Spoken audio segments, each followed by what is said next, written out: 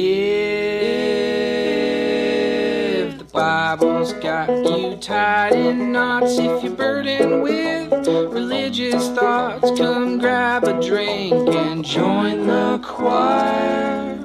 It's Heretic Happy Hour. Well, hey everyone. Welcome to the Heretic Happy Hour. Oh my goodness, it is the first podcast of the new year. We are so excited. We've got some amazing shows planned for you guys coming up here. And we can't wait to jump into this one here as well. But again, real quickly, I'm going to do some introductions. My name is Keith Giles, and I am one of your hosts. I'm the author of Jesus Untangled, Crucifying Our Politics to Pledge Allegiance to the Lamb. And I am joined by my good buddies, Jamal and Matt. Hey, guys, say hi. Hi, guys. I'm Jamal Javanji, author of Free to Love. And it's a pleasure to be with you guys in this new year. And I'm Matt DeStefano, author of 3 books and a 4th one coming out here on Choir Publishing. It's actually going to be called Heretic. I think I've said that before. And I'm really excited about the new year and excited to dive in to this episode that we have for you guys. Keith, do you want to tell our listeners what we have coming up in the next couple episodes? Yeah, I'll give you guys a little bit of a sneak peek if you're curious. In this new year, oh my gosh, we have so many great interviews and great guests coming on. One of the things we're going to do in the very next episode, so the one after this, so be looking forward to this. We're doing our next podcast is going to be on gender wars, and Amanda Iosa, is that how we say that name? I think so. Yeah, is going to be she's going to be our guest throughout the whole podcast, I think, right? She's going to stay and kind of be a... Yeah, I think she's going to be our token woman guest. Isn't that right? Oh, God. Yeah, something like that. And our Heretic of the Week is Jory Micah, which we did this interview, gosh, it feels like years ago, but we're finally going to be able to share that with you. And so many other great things coming up. If I just start talking now, the whole podcast will be telling you all the cool things we're going to do in the future, but I'll stop. But good things are coming, guys. This is going to be, I think, even better year for the Heretic Happy Hour. Yeah, but before we get into this episode, let's get a word from our sponsor, which is Unfundamentalist. They are a group focused on following Jesus' commandments to love God and neighbor, and is dedicated to opposing the toxic, power-mongering, fear-inflaming nonsense that is inherent in economic, political, societal, and religious fundamentalism. They are a blog. Booyah. Yeah, booyah. They're a blog that you can find at unfundamentalist.com or on Facebook at facebook.com/unfundamentalist. And love them. Jamal, do you have something to announce? I do. And, I know it's Christmas has passed, but we still have gifts to give. And one of the gifts that we give to our listeners, and I don't know if everyone knows about this, but one of the gifts that we really pride ourselves in giving to the listeners is this thing called the Heretic Hotline. And here's the number. Let me just read the number before I forget it. It's 240 the number 3 heresy. So 2403 heresy. And you can call, you can actually leave voicemails, and you can also send text to that number, and we will be able to queue up those texts as well as the voicemails to share on the podcast. And speaking of queuing up text, we actually have a couple texts that I would love to read that came into the Heretic Hotline. So this is fantastic. It's one of my favorite things about the hotline is that we can communicate directly with people. And so and there's other means too. But so let me read those. It's the first text that we're queuing up here that came into the Heretic Hotline is this one. Absolutely love and appreciate your podcast, guys. A welcome breath of fresh air and fresh thinking every week for this millennial none and done seeker undergoing deconstruction for a more traditional evangelical upbringing. It gives me hope and encouragement that folks like me are not alone. The ones who no longer claim to have absolute, quote unquote, correct beliefs in certain propositional truths coming from an absolute authority. I cannot have certainty or agreement anymore, and that's okay. Wisdom, careful, conscientious thinking abounds, and that's as close to the way as I can get right now. Let this be an encouragement to you. Keep doing what you're doing. Right now, it's very hard for me to find a community, but this is a great place to start. And that's from Emily K.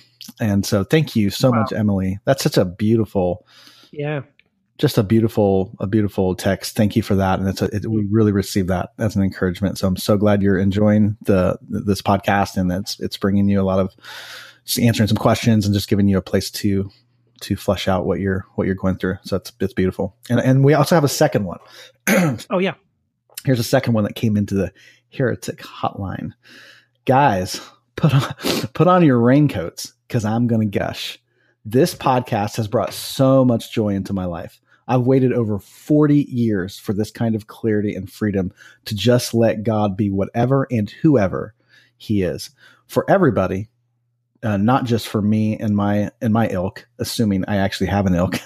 I'd suggest building 3 tabernacles, one for Keith, one for Matt, one for Jamal, but that's been done. So that's awesome. Thank you for that. Whoever that was, really appreciate that text, and we definitely received the encouragement, and very glad that there's no tabernacles being built for us. But yeah, I hope not. Yeah, I hope not. Yeah, but gosh, guys, I do want to say thank you so much, because it really does mean a lot to us to know that people appreciate what we're doing. And when we get texts like that, and some of us have gotten messages just on Facebook and in person like that, and here there was one from a millennial and one from someone in their 40s. Or more, at least, as they waited over 40 years, so maybe they're in their 50s. It's just great to know the kinds of people that we're touching, and to know that it does mean so much to so many people. That's what's, I think, blown us away, is, the 3 of us getting together to talk about theology and things you're not supposed to talk about has been such a blessing to so many people. So that's so great to hear. We're going to try to continue to bless you guys, and thank you for that. And so now it's time for the Heretic of the Week. It's the Heretic of the Week. Hey, I'm Derek Webb, and I'm a heretic. Hi, Derek. Hi, Derek. Hey, how's it going? It's like a group therapy meeting. That's what we're here for. Yeah, I say that, and everyone greets me. That's nice. Yeah, absolutely. Well, Derek, hi. This is Jamal, and I don't know that if you remember me specifically. We've actually met. I used to live in Nashville a few years ago. Okay. I actually remember you. I was in a Krispy Kreme one time getting some donuts, and I think I saw you in there. The other time I saw you is actually I was in Waco, Texas, at this little coffee shop called Common Grounds, and you were Sure. playing. Oh yeah, I've been there many times. I love that little shop. Yeah, a friend of mine used to own that place, and Jill. So, I love Jill. Yeah, so it's been a few years, but I've always appreciated your work. And I know you were part of Caedmon's Call. Is that right? Way back in the day. I was. Yeah, we started the band in the early '90s, like '92. That's right. And then you've obviously, kind of transitioned off, obviously into your solo career. But I wanted to ask you this question. Obviously, I've appreciated your work, and you're pushing a lot of, you're really asking lots of great questions through your work, and that's gotten you in some trouble over the years. And I was just wanted to ask you, why do some people think you're a heretic?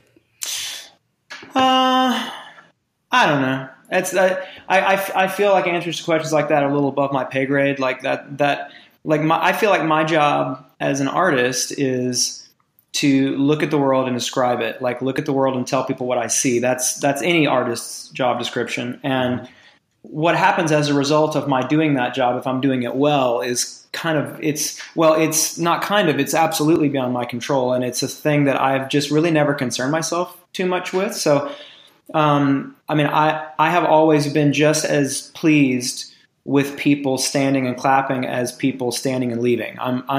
I'm equally gratified in either. So I just like people paying attention and listening and using their brains. And so I don't feel like I've ever had any particular agenda of any kind about it or with it. But I have for sure found myself in hot water a few times over the years. But I just kind of all see it as the risks of the profession. Mm-hmm.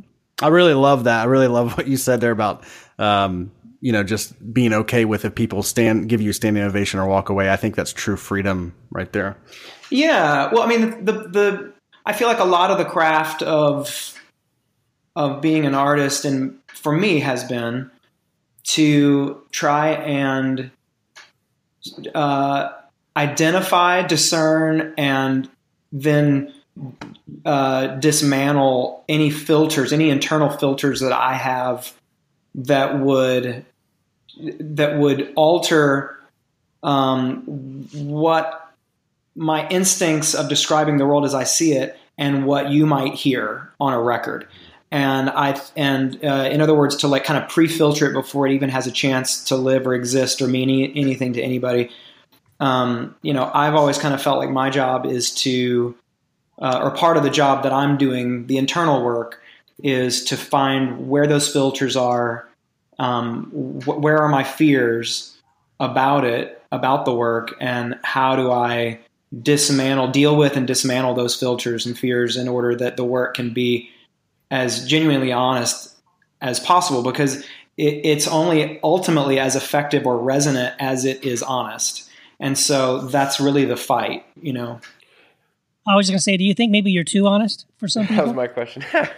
I don't know that you can be too honest. It's like in the same way that there's no such thing as bad information. Right. I think that I can for sure be a bad match with somebody. I mean, our music and art is really important to people, and it's the providing of emotional soundtrack for people's lives. And I think that while we might have a scene together, I might not be the soundtrack for the whole film, for somebody. And I'm okay. I'm more than okay with that. I'm super happy for anyone to spend any season with me or be resonant for any amount of time.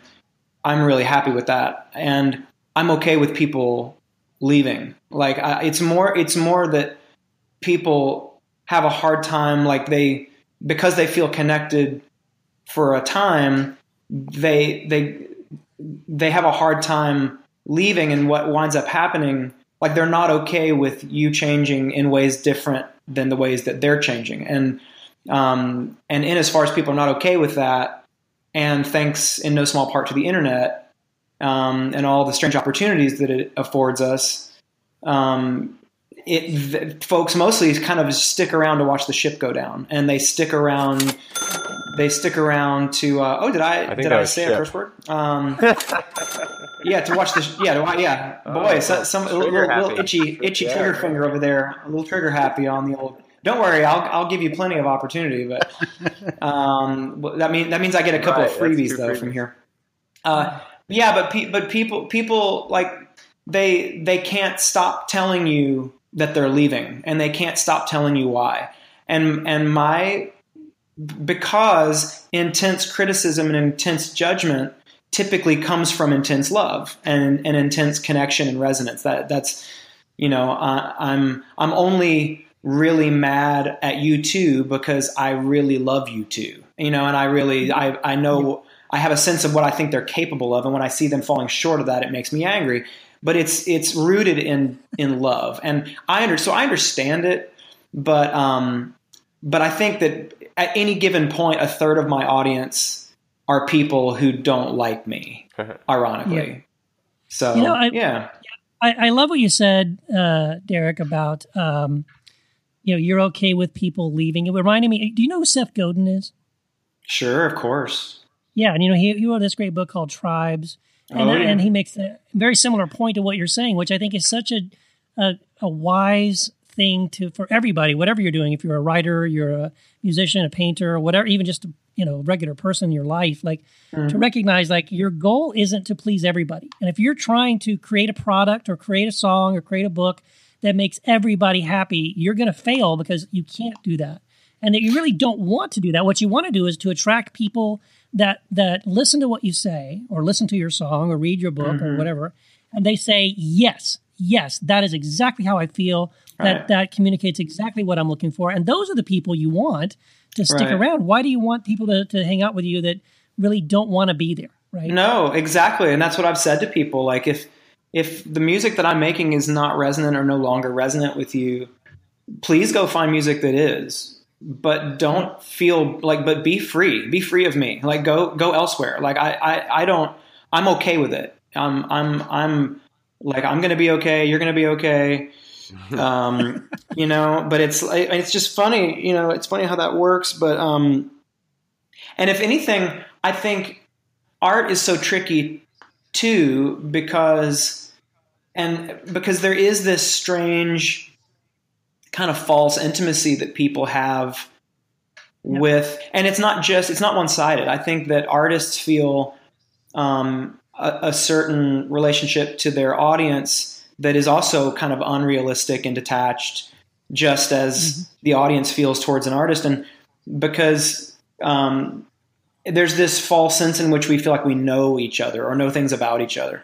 And that's kind of true, but it's probably more not true than it is. And so it just makes the whole thing really complicated. And I think that the worst thing that an artist can do is really be concerned about pleasing anybody. I mean, I think of artists who I really love and trust, and I think, like self-indulgence gets such a bad rap, but I think as an idea, but I think when you're dealing with trustworthy artists, or good or even great artists, like the question you have to ask yourself is, who would you rather them indulge? Would you rather them indulge their fans or their the record label, the radio? All my favorite records wouldn't have been made if the artists were concerned what their fans thought. I'm thinking of records like Achtung Baby or Yankee Hotel Foxtrot or OK Computer, or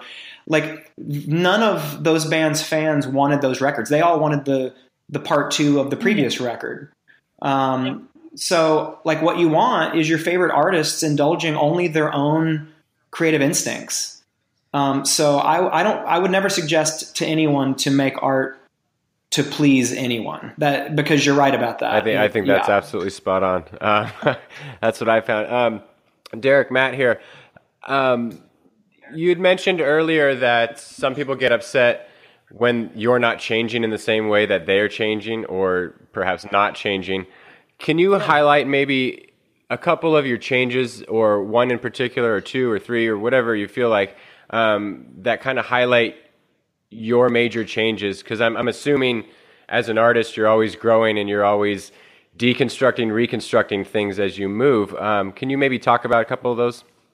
Yeah, so going back to the idea that, the job of an artist is to look at the world and describe it, that's tricky. That's tricky business, because being a professional autobiographer is tricky business because it's a job of 1,000 variables, because the world that you're observing is always changing. You observing it are always changing. You might document something, a specific idea or emotion in a particular moment, and then a year later, 2, 5, 10 years later, stand in that same spot and document it completely differently. Maybe not document it at all. You might frame it or focus it a completely different way, because both it and you have changed.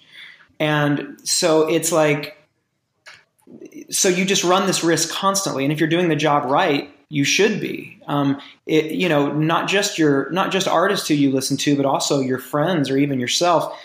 If you still agree with 100% of everything that you thought was right 5, 10, 20 years ago, then that means you haven't learned anything, and that means you're not growing, and I don't think that's healthy.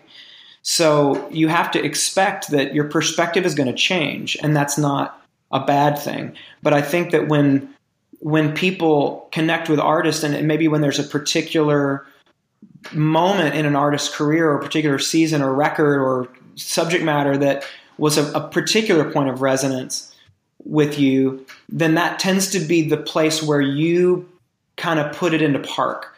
But the artist is still in drive. And so, that might be what you want, what you're looking for. And that's where you want them to stay. And the thing is, you have it. We're documenting. So you have that record, you can keep listening to it. And if that's as far as we go, then that's fine. But that's what makes it tricky. So, there's been more than a handful. When I left my old band, and started to kind of stretch my legs a little bit as a songwriter and really find my voice. And, what I was writing on those earlier records was a little much for people. initially, and it was kind of, I think, spiritually disruptive a little bit to people, and then it got a little political around the second act with Mockingbird and the Ringing Bell, and that, you know, and that I lost a lot of people there, and then beyond that, it moved on out into ethics and community and records like Stockholm Syndrome, and where it got more into race and sexuality, and I lost a lot of people there, and you know, and then with the new record, Fingers Crossed, it's an autopsy, it's an observation of grief and detachment and deconstruction around spirituality and relationships, and that can be a lot for people, and that might be the point where the resonance runs out. And but the thing is, the same ethic produced all of these things. So like, I'm still just looking at the world, describing it just the same way that I did. The same process that produced all the Caedmon's Call songs also produced all my early records material, and has also produced Fingers Crossed. And so anyway, you know, that's right. And that's why I trust it, you know. Yeah. Hey, Derek, first of all, this is Keith. I really love the new album, Fingers Crossed. Thanks. It's amazing. And man, just as someone who has listened to your records, so mostly to your solo stuff, I never listened to the Caedmon's Call stuff. Yeah. But really, I think Mockingbird is where I kind of picked up with you and just fell in love with your honesty and your bravery, your courage to kind of tell the truth in a world where a lot of people, like you said, probably weren't ready for what you wanted to say at the time. But Fingers Crossed is absolutely, it's a great record. It's a profound and powerful record, but it's also, I'll be honest, very hard to listen to in many ways. It was hard to make. Because it's so honest. Yeah, I'm sure it was. So can you, is it okay if we talk about a couple of the actual songs? Oh, sure, absolutely. On the record? Yeah. And so just one of them I wanted to ask you about. What I love about what you're doing here, at least as I'm looking at through some of the lyrics on the album, it's this beautiful little dance, and I'm sure maybe some of it's intentional, where certain lines you don't know, is this song about God? Is this song about a relationship, or a person, or both?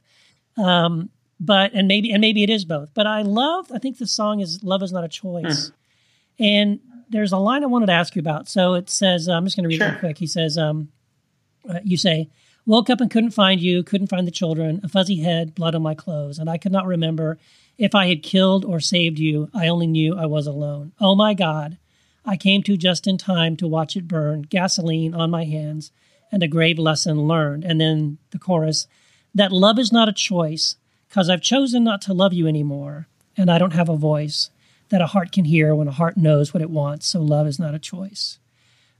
Beautiful picture. I love the images in that. But my question was about if you feel comfortable talking about this, that the line about love is not a choice because I've chosen not to love you anymore.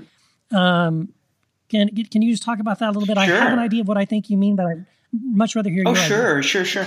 Yeah, I mean, so I've kind of said that the album is a tale of two divorces, and which is exactly what it is, and your question, speaks to that, and some of the lines are a little blurry on song to song, which I like ambiguity. I like it. It causes people to lean in a little further and listen a little closer and squint their eyes a little bit, and I like that because it pulls people in a little bit.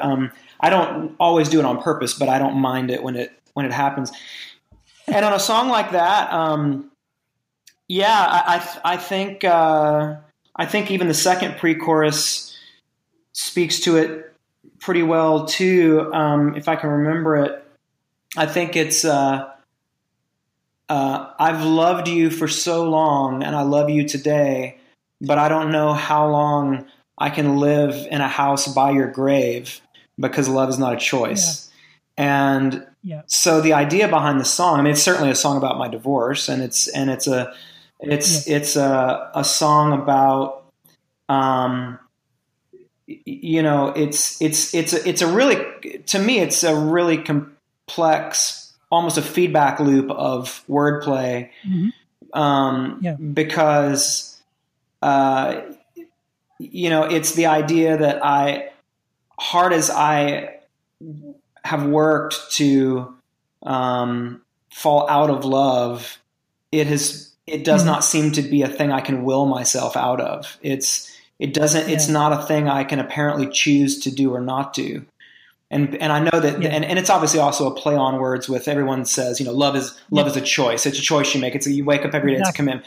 And I'm not really challenging that on the whole. I'm just saying there is a very real aspect in my experience of it that says to me, there are things about this that are just simply out of my control. And as much as much as I wish I could simply wake up and decide. And interestingly, the parallel works. I also wish that I could decide to inversely still be in love with the idea of a benevolent, intentional force in the universe, bringing all things under dominion and working all things out according to a plan. I wish I could still be in love with that idea also. But apparently love is not a choice. And so it's something along those lines. Yeah, it's exactly what I was hoping you were going to say, because that's what I thought where you were leading. And I thought that was beautiful. I love that turn of the phrase. And you're right. It totally makes you dig a little deeper and pause and consider again, okay, what am I hearing? What is he saying here? And I love it. And I appreciate you listening so carefully. Yeah. Well, I'm a writer, so I'm a lyrics guy, man. I really dig go. That's right. So that's why I love your stuff. And and thanks. Easter egg is another one that I just thought, probably don't have time to go deep into it, but Easter egg is another one that just, again, great lines, great stuff just to really make you pause and consider it, what you're saying. And it is a fantastic record. I really encourage people to, especially if they followed you at all, to check it out. It's just really good stuff. I appreciate that. Yeah. And I would hope that people would, even if they find themselves on the other side of, it's not as is typical for me, but it has never been more so than on this record. It's not a record of conclusions. It's a record of questions. And I think that even if people find themselves on the other side of wherever they perceive me to be, that they would at least be resonant with the questions that are there. And I think that anyone has kind of eyed the off-ramp, whether they've taken it or not. And because life is hard and really difficult to process and make sense of, and to square with, with what you believe about the grid through which you're looking at it. Sometimes it's easily called into question. And so I would hope that people would at least be willing to see it as an honest emotional document. And that maybe be enough, but if it's not enough, at least to be open to resonating with the questions that are there. On some scale, I think we've probably all asked them. And so, but I really appreciate your saying so. So can you, we want to wrap it up a little bit here, but before we go, I wanted you to talk a little bit, be sure, of course, to tell people where they can get the record. But I noticed on your website, which is it's just DerekWebb.com. But if they, on your website, you're doing something called the airing of grievances. And I don't think it's related to Festivus, but could you talk about that a little bit? Why are you doing that? What is that? Yeah. The airing of grief, is the way I'm calling it. Because grievances sounds a little more like there's something to be angry about. But the airing of grief sounds like there's a little more real estate there, for the process, and some sadness so first of all, if people want to hear the record, they can pretty much hear it wherever they go looking for it. It's on Spotify, it's on Apple Music, it's on iTunes, it's on, it's all up on YouTube. It's you can purchase, CDs or vinyl from DerekWebb.com and all that sort of thing. So it's not hard to find. But as people were receiving it and listening to it, very quickly, I got a strong sense of reaction from it. And was just really overwhelmed with people using it as an opportunity to tell their stories or where they are or have been in proximity to great loss and grief, and around either a similar story in terms of the breakup of a marriage or the deconstruction of a spiritual worldview or whatever it is. And there was so much of it, and the least of it was what was public. But there's a lot there too. There's a lot on Facebook and Twitter and Instagram and whatever, the places where people put those sort of things, log those sort of comments. But I also got just a pretty overwhelming amount of emails and direct messages from people and texts from friends, and what in having a handful of conversations with friends about what I was reading and observing, I realized that, this is like when you're in the church, when you're in an organized gathering of, around your worldview, it's like there's a community to do that with you, and it really must be done that way. And I think that, and my understanding of Christianity is that it really is a law unto itself in terms of the way that it is only to be practiced communally. There is no version of it that is non-communal. And the thing is, I kind of think maybe that's not unique to Christianity. I think that's how we are wired as humans, and like we're meant to do things together. And so for me, what's made me sad is that there seems to be this scattering of people when they go out of or deconstruct their way out of a spiritual worldview or a church environment, where suddenly we're expected to now do this all on our own, and to do it in isolation, and to be. And it's really hard. And I think it might be just as impossible as the other to do alone. And so I wanted to do whatever I could and play whatever role I could in helping bring those things into focus and providing a space for people to do that together. And so my thought was. Initially, my thought was I just wanted to talk to people about it. I wanted people to have a chance to talk about how the record made them feel, and not it being about the record so much as it being what it stirred in their story and why it was maybe particularly resonant, or why they were angry about it and what they were not particularly resonant with about it. I wanted to hear all of it. And so I decided to do this thing, the airing of grief, where people can schedule calls with me. And I've been doing hours. I do a couple of hours of 10-minute phone calls every day, and I did about 8 today. I did about 8 yesterday. I do a few every day now, and I record them all, and with their permission. That's part of what you kind of agree to, and we talk. We just talk. I've already heard, just in the last 2 days, I've heard some devastating stories, but also some really hopeful stories of what people have found on the other side of reconstruction and things like that. And my aim is to compile by topic all of these conversations, and then to release them in episodes for people to listen to help get those conversations going, and for people to not feel so alone, because I think that what people are talking to me about on these calls, a lot of folks are going to find themselves somewhere in these questions and somewhere in these conversations. And then in addition, folks can write letters as well, which we're going to read and put with the calls, and we're going to compile it into maybe kind of half-hour episodes. I hate the word podcast. I mean, the world needs another podcast. Like I need a hole in my head. Present company excluded.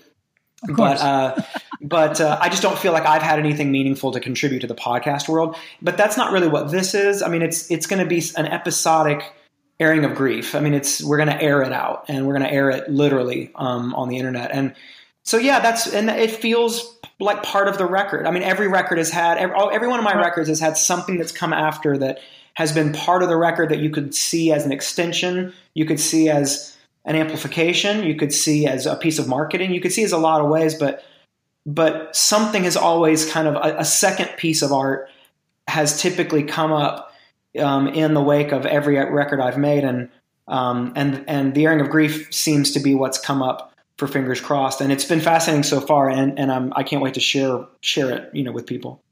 Wow, that is killer, man. I think that's fucking beautiful. Thank you.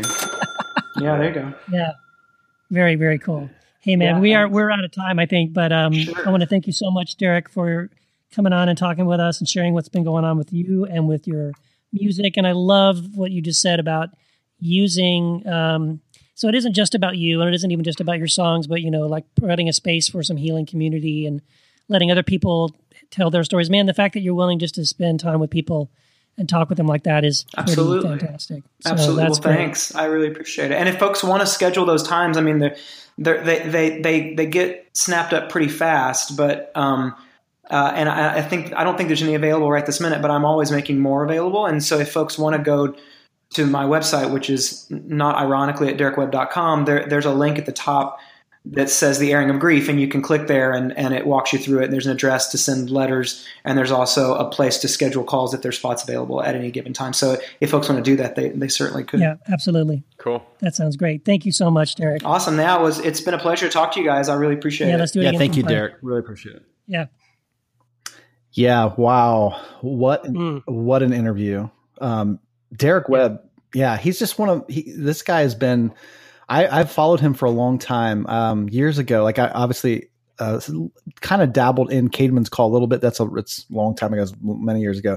So like, I didn't follow him too much in that, but his work after Caedmon's Call, when he was really pushing the envelope in the Christian music world, oh my gosh. I mean, like he got crucified, but like I have so much respect for this guy, and he's just continuing to live his life and do his work. So it was a fantastic interview. I'm so glad he was able to come on the Heretic Happy Hour, because I've really admired him from afar for many years. Yeah, me too. Right. And I was just introduced to him, so I feel blessed by that. I love what he said about, if people get up and walk away, it's cool. And if people love what he's doing, it's cool. Like to get to that place, man. Woo. Like that takes some maturity, and that takes, I think, a lot of life experiences and having to go through, excuse me, going through the fucking ringer, Wow. Yeah. I remember years ago, I don't remember how, it's been 7 years ago, but I have somewhere, I burned it to a CD. It was so good. There was an interview where Derek Webb and Donald Miller, the guy who wrote Blue Like Jazz, just did this conversation back and forth with each other about kind of like what we're talking about. And it was so good. Oh my gosh. And I'm glad I downloaded it, because it's gone now. So as far as I know, I haven't been able to find it again, but it's gold. I go back to that thing once in a while and just listen to some of the stuff they talked about. It was so good. Yeah. So yeah, I love Derek. Derek's awesome. He really is. And one of the things I thought was really, that just jumped out at me from his interview was, he talked about creating like from this ethic. He like his music. He said he has one purpose, and that is to describe the world. I think his language was to describe the world as it is. And so when I heard that, I'm like, okay, what is he saying there? To describe the world as it is. He's like, oh, he's really basically saying reality. Like I want to like get what's real. Like what I'm here to do is to speak about reality. It totally reminds me of Jesus, by the way, when Jesus said, I am the way and the truth, and the word truth that's used in the Greek, it really means reality. It's like, I'm the reality and the life, in the sense, like, so we're talking about the way. It's a transcendent thing. He's like, look, before you can actually deal with life, you have to get real. It's like, just get real. So like we're, so much of Christianity, so much of the world, not just Christianity, but I will say Christianity, because I see it as a part of the world, or the world system of things, is built on total illusions, total fiction. And so like when you start to see things the way it really is, reality, like things get clearer. And obviously we're all moving. It's not like everyone's got a corner in the market, but once you get a glimpse of, it's like, I would call that a revelation, or whatever you want to call it. You get a glimpse of reality. You start like describing that. That's the goal, is to describe reality. And when he's done that, I loved what he said. He's like, each project, each subsequent album that he's done. So like he was in the Christian music world, and a lot of that is just total fakeness, bullshit, whatever you want to say. Yeah. I work in the industry. I can tell you, I know it. It's amazing. So like he like started to like see through it, and not only see through it, but call it out. He obviously lost a lot of following, and each album that he's just speaking from the heart, speaking from reality. I just thought it was amazing that he said, my goal hasn't changed. I still have the same ethic, but that ethic has led to him losing his following over the years. Each album, he's lost more followers, and he's okay with it. Yeah. That blows my mind. Yeah. And it's like, it's just, I think that leads us perfectly into our topic of conversation, because it's like, how can, it seems to me that how can someone lose that much of a following? I think he said a third, maybe, right? Well, yeah, he did. He said he's like, for him, a third of his audience opposes him. Right. And I just thought that was really interesting, because when it comes to like misunderstanding, like it's almost like it's irrelevant if people accept what you're saying or if they oppose what you're saying. It's like, it's actually irrelevant, not because you don't care. It's because that's not my job. My job is to just speak from the heart, to create. And my experience has been really, it's more, my personal experience has been like the people I'm talking to. I would say for me, it's been three-fourths of the people I'm talking to actually are opposed to what I'm saying at some form, either through like, okay, you're challenging their belief system. You're not like, then they're questioning, maybe they're reacting and they're pushing back, which is totally fine. I have no problem with that. I don't have any impatience for that. I can tolerate that. And even if I'm not going to change their mind, I may still push back or dialogue, not for really them, but for others that may be following the conversation. Yeah. But there's a portion of the people that oppose, like for Derek Webb, like if somebody walks out, it's like, that's not good. And it's not bad either. It's like recognizing like, no, everything is actually unfolding the way it should. We're all learning in the process. I have no attachment to if someone's following or someone's not following. But when it comes to, there's some people though, and this is the way it works. And they're not just disagreeing with you, and they're not just, hey, questioning like, hey, you're challenging my beliefs and I'm really trying to wrestle. Like, what does this mean? And like, there are some people out here that they actually are opposed, like they are diametric. I would call it satanic. And I know it sounds harsh language, but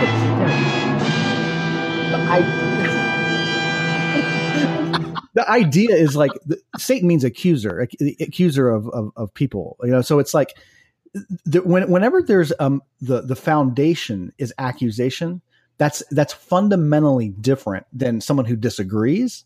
That's fundamentally different than somebody who's trying to understand and just isn't grasping it or wants to have dialogue about that. Accusation is actually the Satan. It is the satanic element that goes on in the world. It brings out absolute evil in the people who participate in it. And you can get caught up in it really quickly. And it is when I see Jesus, like when I read the Gospels, I see him dialoguing with teachers and people who come to him, like Nicodemus, who doesn't understand, or maybe they have questions. I see him even dialoguing with like the lawyers who are like pushing back. Well, who's my neighbor? And talk, and so like that led into the parable about the Good Samaritan. So I see him doing that. But here's what I also see him doing. I see him totally and pretty brutally sometimes exposing the folks who are speaking the language of accusation and didn't shy away from it. Mm-hmm. And yes, of course, it's coming from anybody who speaks the language of accusation. People, I believe, are inherently good. I don't believe that people are evil. So like if they're using that language, it is coming from pain. It's coming from whatever. But he didn't pussyfoot with it. He didn't pass it. He didn't just play around with it as if it's like a noble in its source. He really exposed it as the evil that it is. And that's why I think there's maybe a great lead into our conversation today about the nature of accusation. Going back to what Derek said, when you lose a third of your audience, or Jamal, you, 3/4 of your audience, it seems like when you touch a nerve so much that there is that spirit of accusation when that many people, unless you're just a complete asshole, which I don't think any of us really are. I don't think Derek is. But when you've touched a nerve in the religious community, we'll say that much, and that many people, and some horrible things have been said about us, just in what we do over the years. And Derek, I'm sure I read some articles, before we were doing Derek's interview to catch up with who he was, because like I said, I didn't really know him. Man, some pretty harsh things have been said that seem to be from this spirit, from this place of accusation, and some of them are overt, like the ones I've gotten, wolf in sheep's clothing. I've been accused of that. It's like really false teacher. When you accuse someone of a wolf in sheep's clothing, like the wolf puts on the sheep's clothing, there is intent there. It's like when you attach that intent to say what that is, like that's only from a spirit of accusation. And like you said, Jamal, that comes from the Satan, Hashatan. And there are some scholars who would debate back and forth that, maybe that means the executioner, not necessarily the accuser, or different definitions. But what we can see is behind this Satan, execution and accusation go hand in hand. Jesus said that Satan's a liar and a murderer from the beginning, so when you have this spirit of wolf in sheep's clothing or heretic or all this, you're just putting intent on people's action. Maybe we're just wrong, right?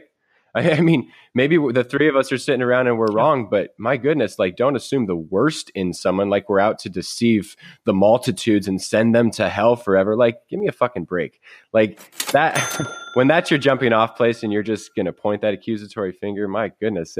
But then there's more subtle accusations as well, right?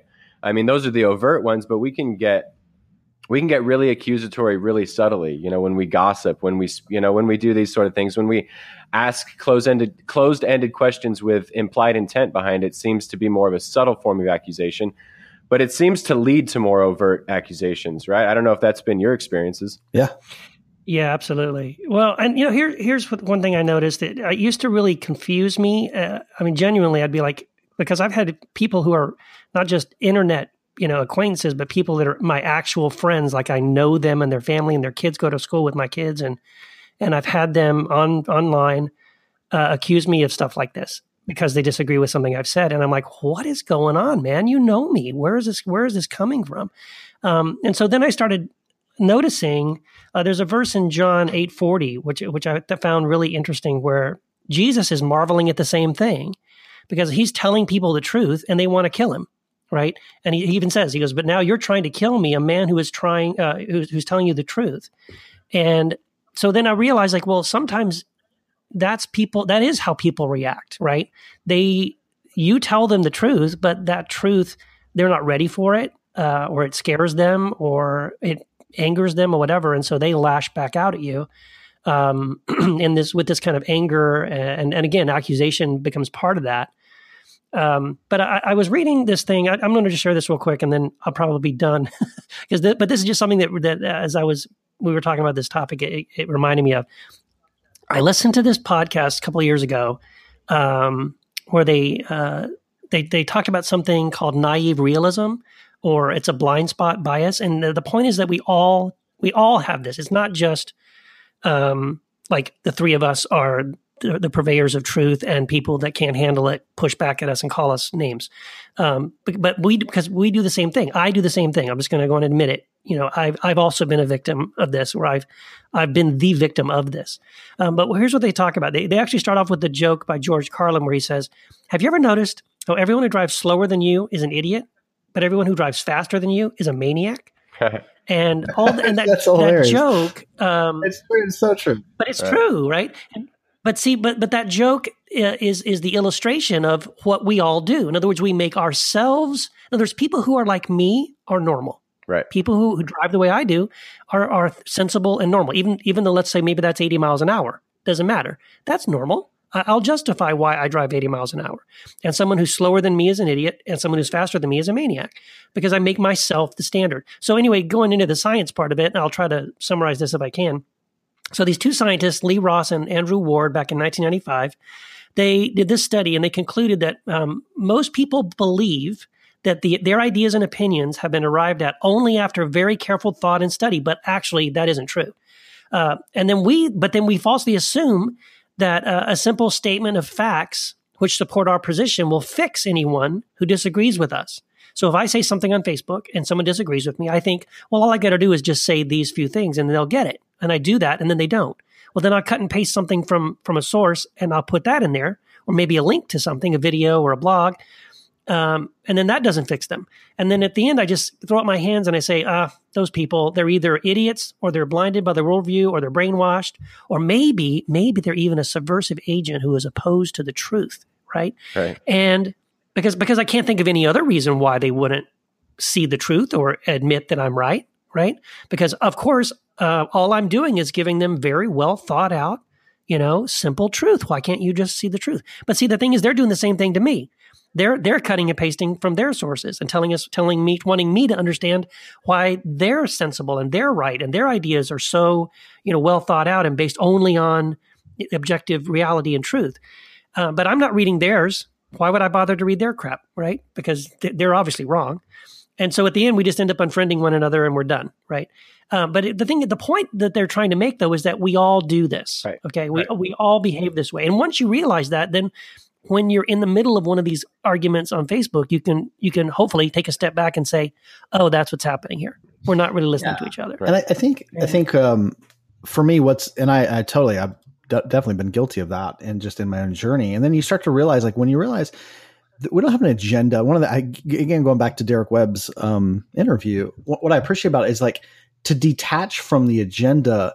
All we're trying to do is to speak or tell reality as we've seen it from our own experience, from our own vantage point. Again, it's not like, but then it's like, okay, you just put it out there because that's all you can do is you can just share from what you understand, from what your perspective is. And, if somebody is disagreeing with that, I used to be like, oh, take it personally. If you have like if your ego is fragile or if, you could very easily take that personally and say, and I have, oh, well, they're not appreciating what I'm saying or whatever, but that's making meaning, like that's just a meaning I'm attaching. It could just be like, hey, I'm putting my stuff out there. And if someone has pushback, that's fine. Maybe it doesn't resonate with where they are. Maybe I listen to what they say and I go, yeah, I used to think that way. I no longer think that way. Or, hey, that doesn't really resonate. It's totally fine.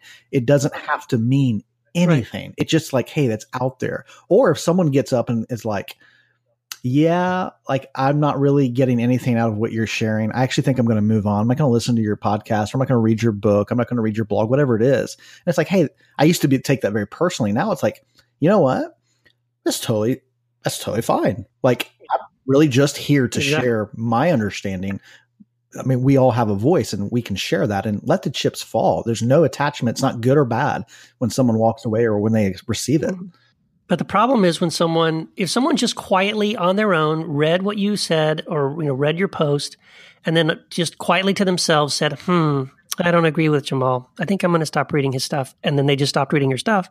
Again, like you said, no big deal. The problem is when they read your stuff and they say, I don't agree with him. Yeah. Let me now post something about why he's horrible and awful and evil and he's a false teacher and people should stay away from him. You know what I mean? And they make then now there's these. Sometimes it's subtle. Sometimes it's an accusation that's not because I think people sometimes are self-aware and they realize if I come across too strong with this accusation, it's going to be too obvious. So I'll just I'll sort of subtly suggest possibly maybe there's something. That's where it crosses the line. That's like sinister there. Yeah. Well, I think, but it's so typical. I mean, read the book of Job, right? Job's friends show up and at first they're pretty benign. And then there starts to get a little more of a chatter of, well, Job, you're doing this and that, or those who, are wicked are going to reap these horrible things. But then it gets it gets less subtle and less subtle and less subtle to where, I mean, Job's accused of withholding, I think, food from poor people and like binding the arms of orphans or something. But the point later, sorry, my memory, I can't ever remember specifics. I remember like the overarching thing and these specifics. I don't know how people rattle off verse after verse. Maybe. But anyway, the point stuff. Being like, yeah, the point is that it gets worse and worse. And what starts as good intentions, really, the friends are just going to come help Job and give him some advice. But then it gets worse and worse. And then the whole community turns into this thing that's greater than the sum of its parts, right? It's like which the writer describes as like satanic or Satan. That's how I see the Satan is like, yeah, we're all guilty of this. We all subtly accuse, we all overtly accuse at times. But when we do it in this group, that there's some great danger in that it takes on this other, like this greater than the sum of its parts thing that we call Satan. But I think going back to beliefs and why we do this, Jamal and following up on Derek Webb, like not really caring if people walk out or if they stay or if they don't read our book or our blog, that's cool. But when we attach ourselves to our beliefs, I think that's when we are in danger of becoming the accuser. And so when we attach ourselves to our books and the beliefs in our books or our music and what we're saying in our music, then we can become, not only do we show the fragility of our ego, but then we can become an accuser ourselves. Like, oh, these fucking people are walking away. Fuck them. And they're a bunch of assholes. No, we can't attach ourselves to even our beliefs or the content we create around our beliefs or our worldview or how we're described. We've got to let go of those attachments too. Read my book or don't read my book. It's all good. It's all good. Yeah. Well, yeah. And I said that in the last podcast, the live podcast we did, that the realization that I am not my beliefs. Right. Because my beliefs change. And, over the last 5 years, 10 years, I've changed my beliefs about a lot of things. To be honest, a couple of the books I wrote a book called The Power of Weakness, and I wrote another book called This Is My Body, which is about ecclesia and the house church stuff. And there's chapters in both of those books that I want to go back and rewrite and change, because I said things in those books that now I don't believe. So I'm not. So you have to detach yourself from your beliefs, because again, my whole thing is we're all in process. I think I know I am anyway, and so I don't want to hold too tightly to what I believe at the moment, because I could be wrong. Maybe I'm wrong. I've been wrong before, and I'll probably be wrong again. There's, I think, for me personally, just speaking personally, whenever there's overt, like outright, just like if someone like accused me of being a bank robber, that's just ridiculous. I kind of laugh. Or someone says, Jamal, you have no regard for, we're going to get into this in the next topic, but they're like, you're just a sexist, Jamal. Like, I just laugh at that. Like, okay. I mean, I don't take it serious, but I don't like to jump in on that in the sense of like feeling like I have to defend that, because it's just like, really, you want me to prove I'm not a bank robber? But it's the subtle. This is what the more sinister. And I think in the religious world, in the Christians, like I think if they speak any language, it's the art of the subtle accusation. And the subtle accusation is, well, it's just your flesh. This is your, gosh, you have, it's very clear that you are speaking from a wounded ego, which may be true. It may not be true, but that's not your call to make. Number one, that's judgment. That's a judgment. Jesus was very clear in the way of Jesus, judge not. That's not what you do. That's not your role. We do not judge. It's the whole tree of the knowledge of good and evil, always judging between good and evil. This is good. This is evil. This is good. You don't do that. So the thing is, it's that subtle, it's the art of the subtle accusation. And it sounds dressed up. It's like dressed up in religious garb. It's dressed up in noble speak. But at the root of it, it is just as sinister, because you're bringing an accusation, and nobody can bring an accusation against anybody. Who can, even the scripture talks about that. Who can bring an accusation? If God is for you, who can be against you? Who can bring an accusation against the elect, which we all are?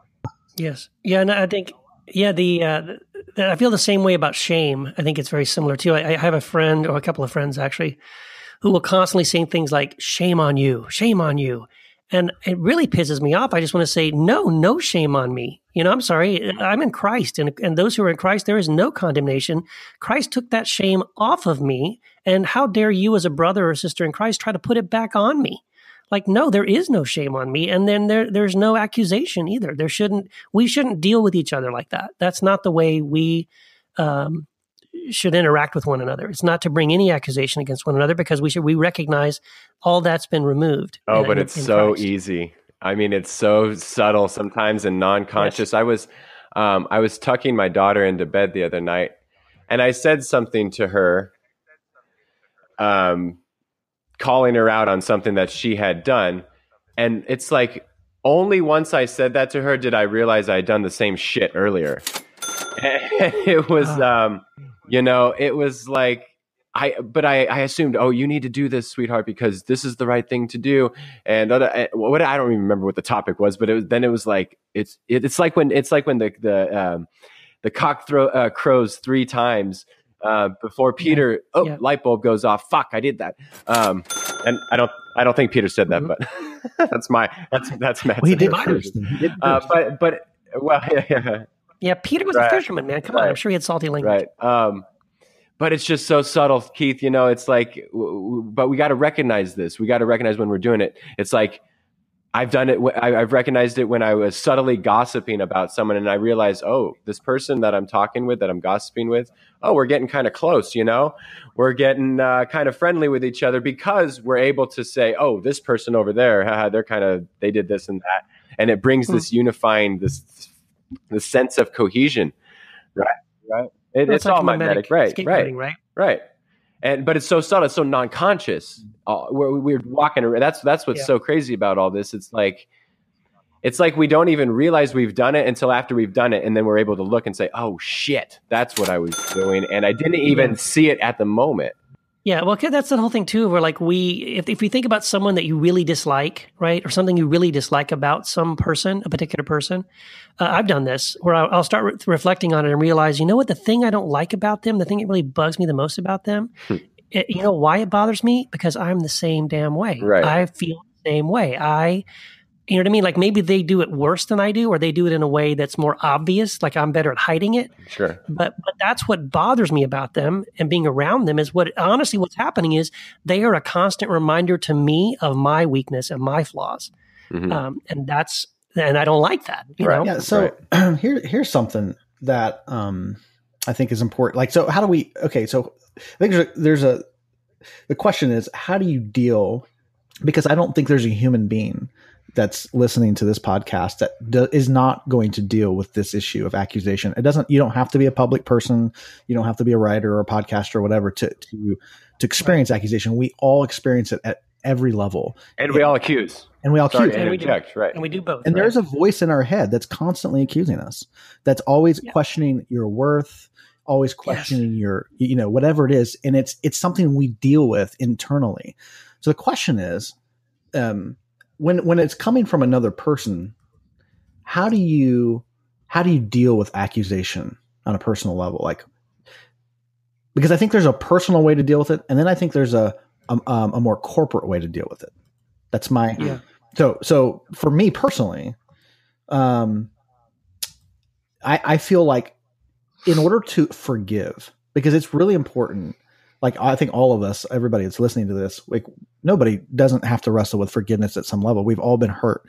And so, like, I really feel like Jesus, obviously being the standard, he's the standard bearer. So on the cross, I mean, the accusation that came at this man to even lead to that is astronomical. Like, it's unbelievable, the kind of accusation that happened. And so, like, he's being accused, he's being murdered. So he's being nailed to the cross. And so, like, what will keep his spirit alive in the sense of not sinking into bitterness? What is going to keep this man flowing with love?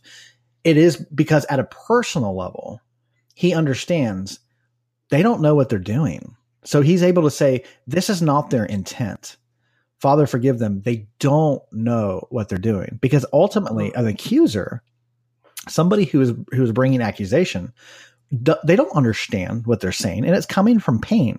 Even the people bringing the accusation against Jesus, I guarantee you, if you want to get into the psychology of it, there's real pain and fear. Right. Oh yes. So it's not to minimize. I mean, I don't think you're saying like you guys don't matter, your pain doesn't matter. So like at a personal level, you forgive, but then at a corporate level, I also see Jesus exposing the Satan, exposing not on a person. He's not like making a person the scapegoat. He's not like he was being scapegoated, so he's not like scapegoating them back, but he is highlighting the broader conversation of, or the broader element of the system of Satan, the system of accusation. And that's why I do think, and then when people operate in it, he would say, get behind me, Satan, even to his own friend or to the Pharisees when he'd be like, you brood of vipers, or which is pretty, you have the father of the devil, but I think that's, I think those are some things to understand. And like, I do feel like there's a real lack of discernment specifically in the Christian world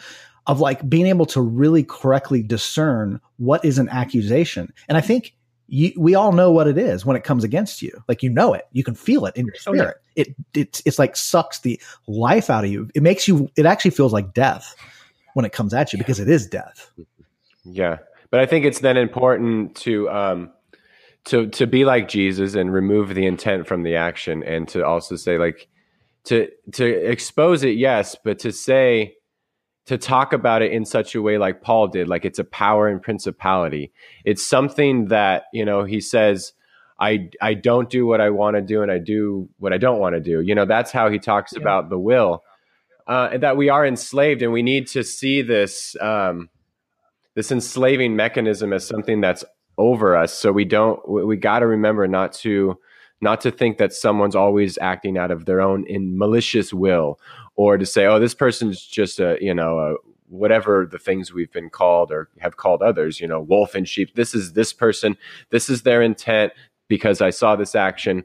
And it's like, no, we need to talk about these things as these overarching principles so that we can remove the intent from action and then freely offer forgiveness. So that's what Jesus did. And I think that's what Paul did for the most part. I mean, he didn't do it on the cross. But you know, Jesus, like you said, he's the standard bearer, and yes, he calls it out, but at the end of the day, like the moving parts within these systems that we have,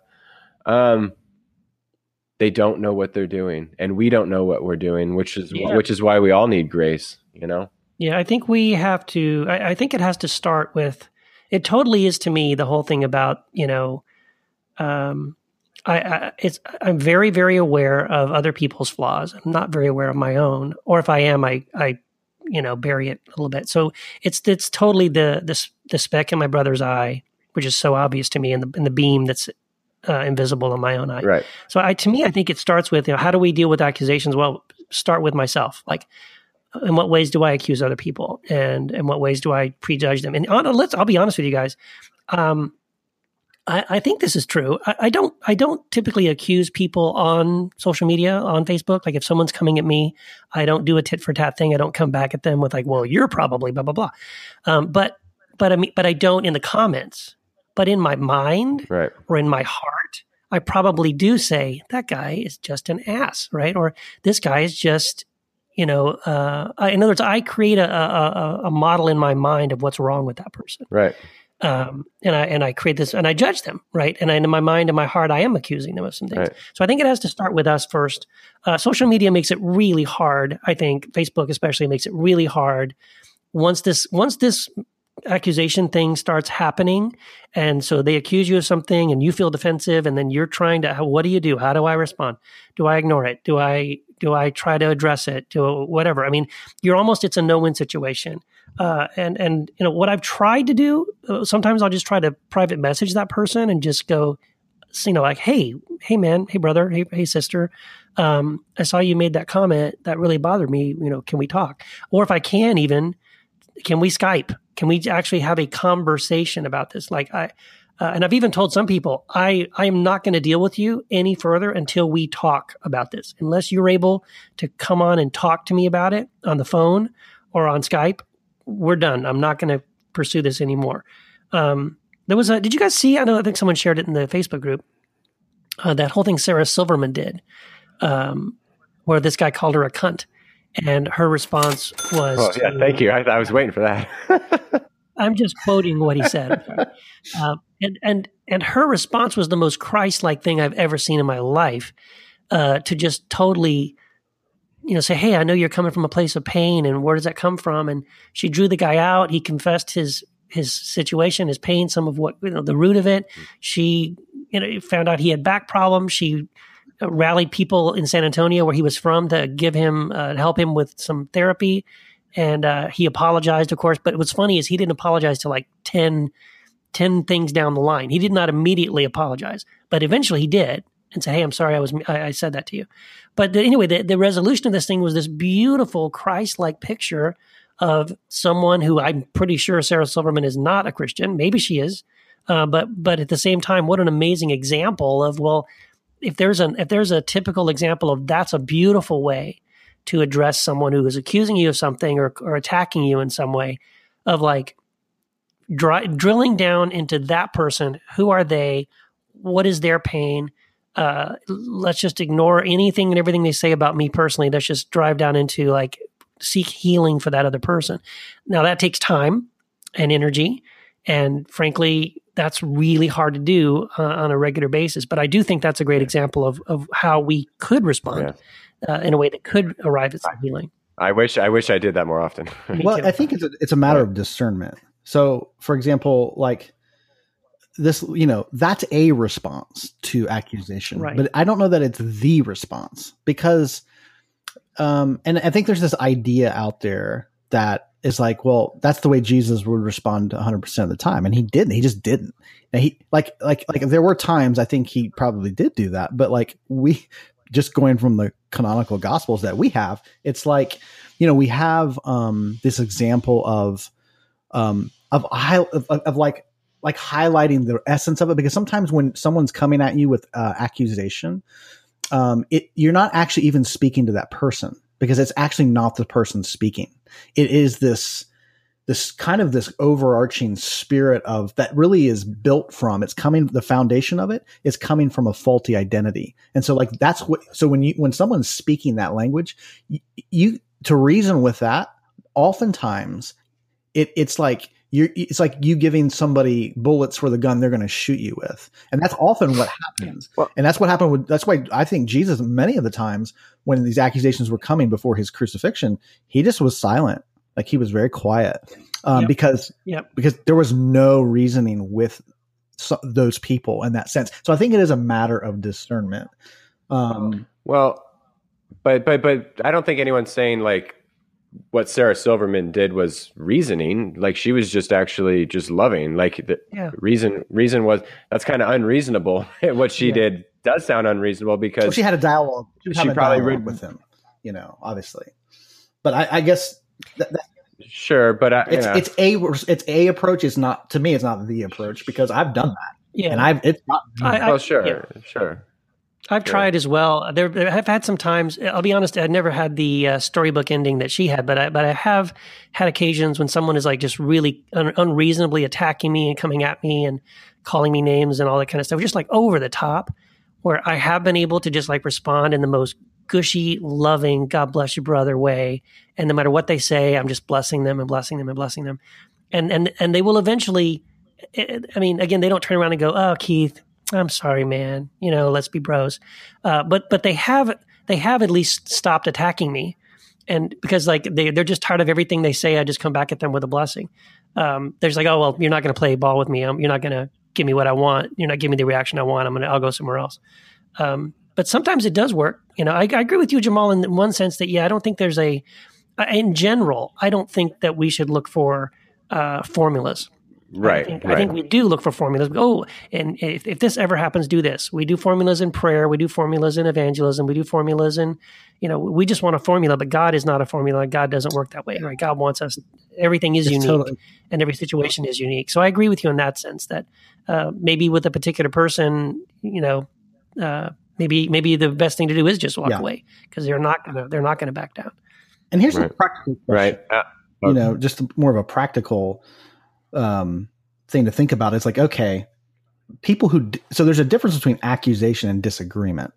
So like people can disagree with our positions or things we're saying, but it doesn't mean they're accusing you. So here's the I think the $1 million question, because obviously we're having a conversation about deconstruction, reconstruction.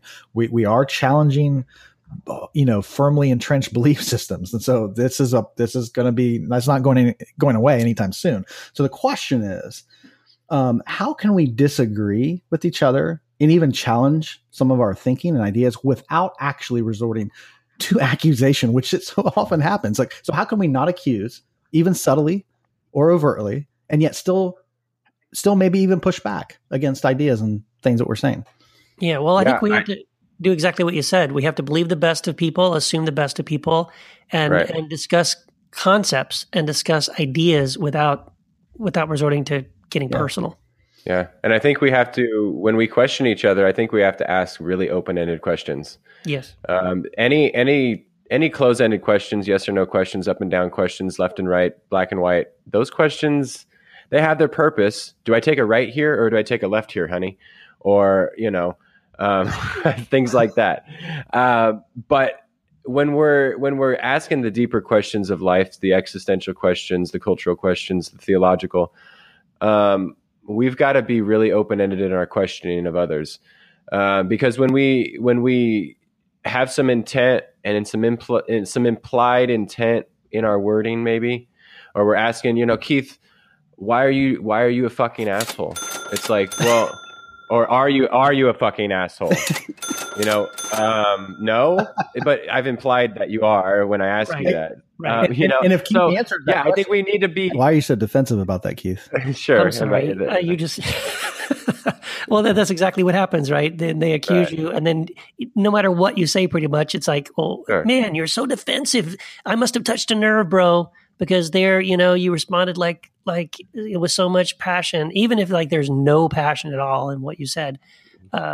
You just create your own narrative. Well, yeah. That's why I always just go towards the open-ended questions rather than the closed-ended questions. That's a great. That's what I've learned. That's a great point, Matt. That's a really great point. And I have figured this one out. Now, that statement alone is like, if somebody's like operating in some accusation, they're going to come at me like, that Jamal is such an arrogant ass, but like, no, I seriously have figured this one out. So here's the thing. How do you respond? How do you disagree with that accusation? I really feel like it all hinges upon how we view our own nature, our own heart. And what came, like I was having this dialogue recently with a person and we were obviously disagreeing, and there were subtle and not so subtle accusations being thrown at me in the conversation. And I said, so my only response was, and it was like, hey, look, like they were trying to like say, hey, can't you see, like you're messed up? Can't you see blah, blah, blah. And I said, you know what? I'm not saying I don't have, areas to grow or whatever, but I know my heart and I know my motivation and I know my heart. And my heart is actually really good. And when I said that, the response was, that's disgusting. You are egotistical. You are this. And to me, it's like, there's the reason that you can't see the accusation, because when you believe something negative about yourself, when you personally believe, if you believe that saying that your heart is good is actually disgusting, that's what you're operating from. And so that's an accusation against your own nature. That's an accusation against your own character, your own person. So if you believe in your own inherent goodness, then you cannot accuse another person who is just like you. In that sense, you cannot bring accusation against other good people if you actually believe that people are fundamentally good and have beautiful hearts. You can't do it. It's impossible. And I think it's really coming back down to that. How can you believe the best about someone if you don't believe the best about yourself and you assume that there's nothing good in them either? So you're definitely not assuming the best of the other person. And like you said, you're kind of projecting on the other person, your own negative feelings about yourself and all that. Well, and my goodness, we are made in the image and likeness of God. Our will, our freed will is, as David Bentley Hart says, primordially and teleologically oriented toward the good. That means from our starting place to our ending place and our purpose, it is good. It is going towards an ending that is good because it's from a creator who is good. And we are not just these autonomous things. We have the spark of the divine in us. So our very nature, this whole Augustinian original sin bullshit doctrine needs to go. Like we are good. We are made in God's image, and God is good. So that's where we're from. That's our connection is to that good divine source. Where else is there? You're like a divine being. That's it. Imagine that. That's it. We're like humanity and divinity all in one person. Yeah, we're like the incarnation of Christ in the world, where Christ is in me and Christ is in you. And you know what, guys, I was thinking that we need to do a whole podcast just on what we just ended with here, because I think this is such a key thing, man. I think so many Christians, they don't believe in their heart that they are good or that Christ could make them someone how are we like who is God? good. How are we like? Yeah, we got to do that. We're like God. Yeah, we got to do that. You're like God. But I think we're out of time for this one. We're out of time. So yeah, next episode, Gender Wars, Amanda Iosa, Jory Micah, Heretic of the Week. Looking forward to it. Yeah, and don't forget, because we have the Heretic hotline that's available. It is. What is the number? It is always open. 2403 Heresy. That's right. Operators are standing by.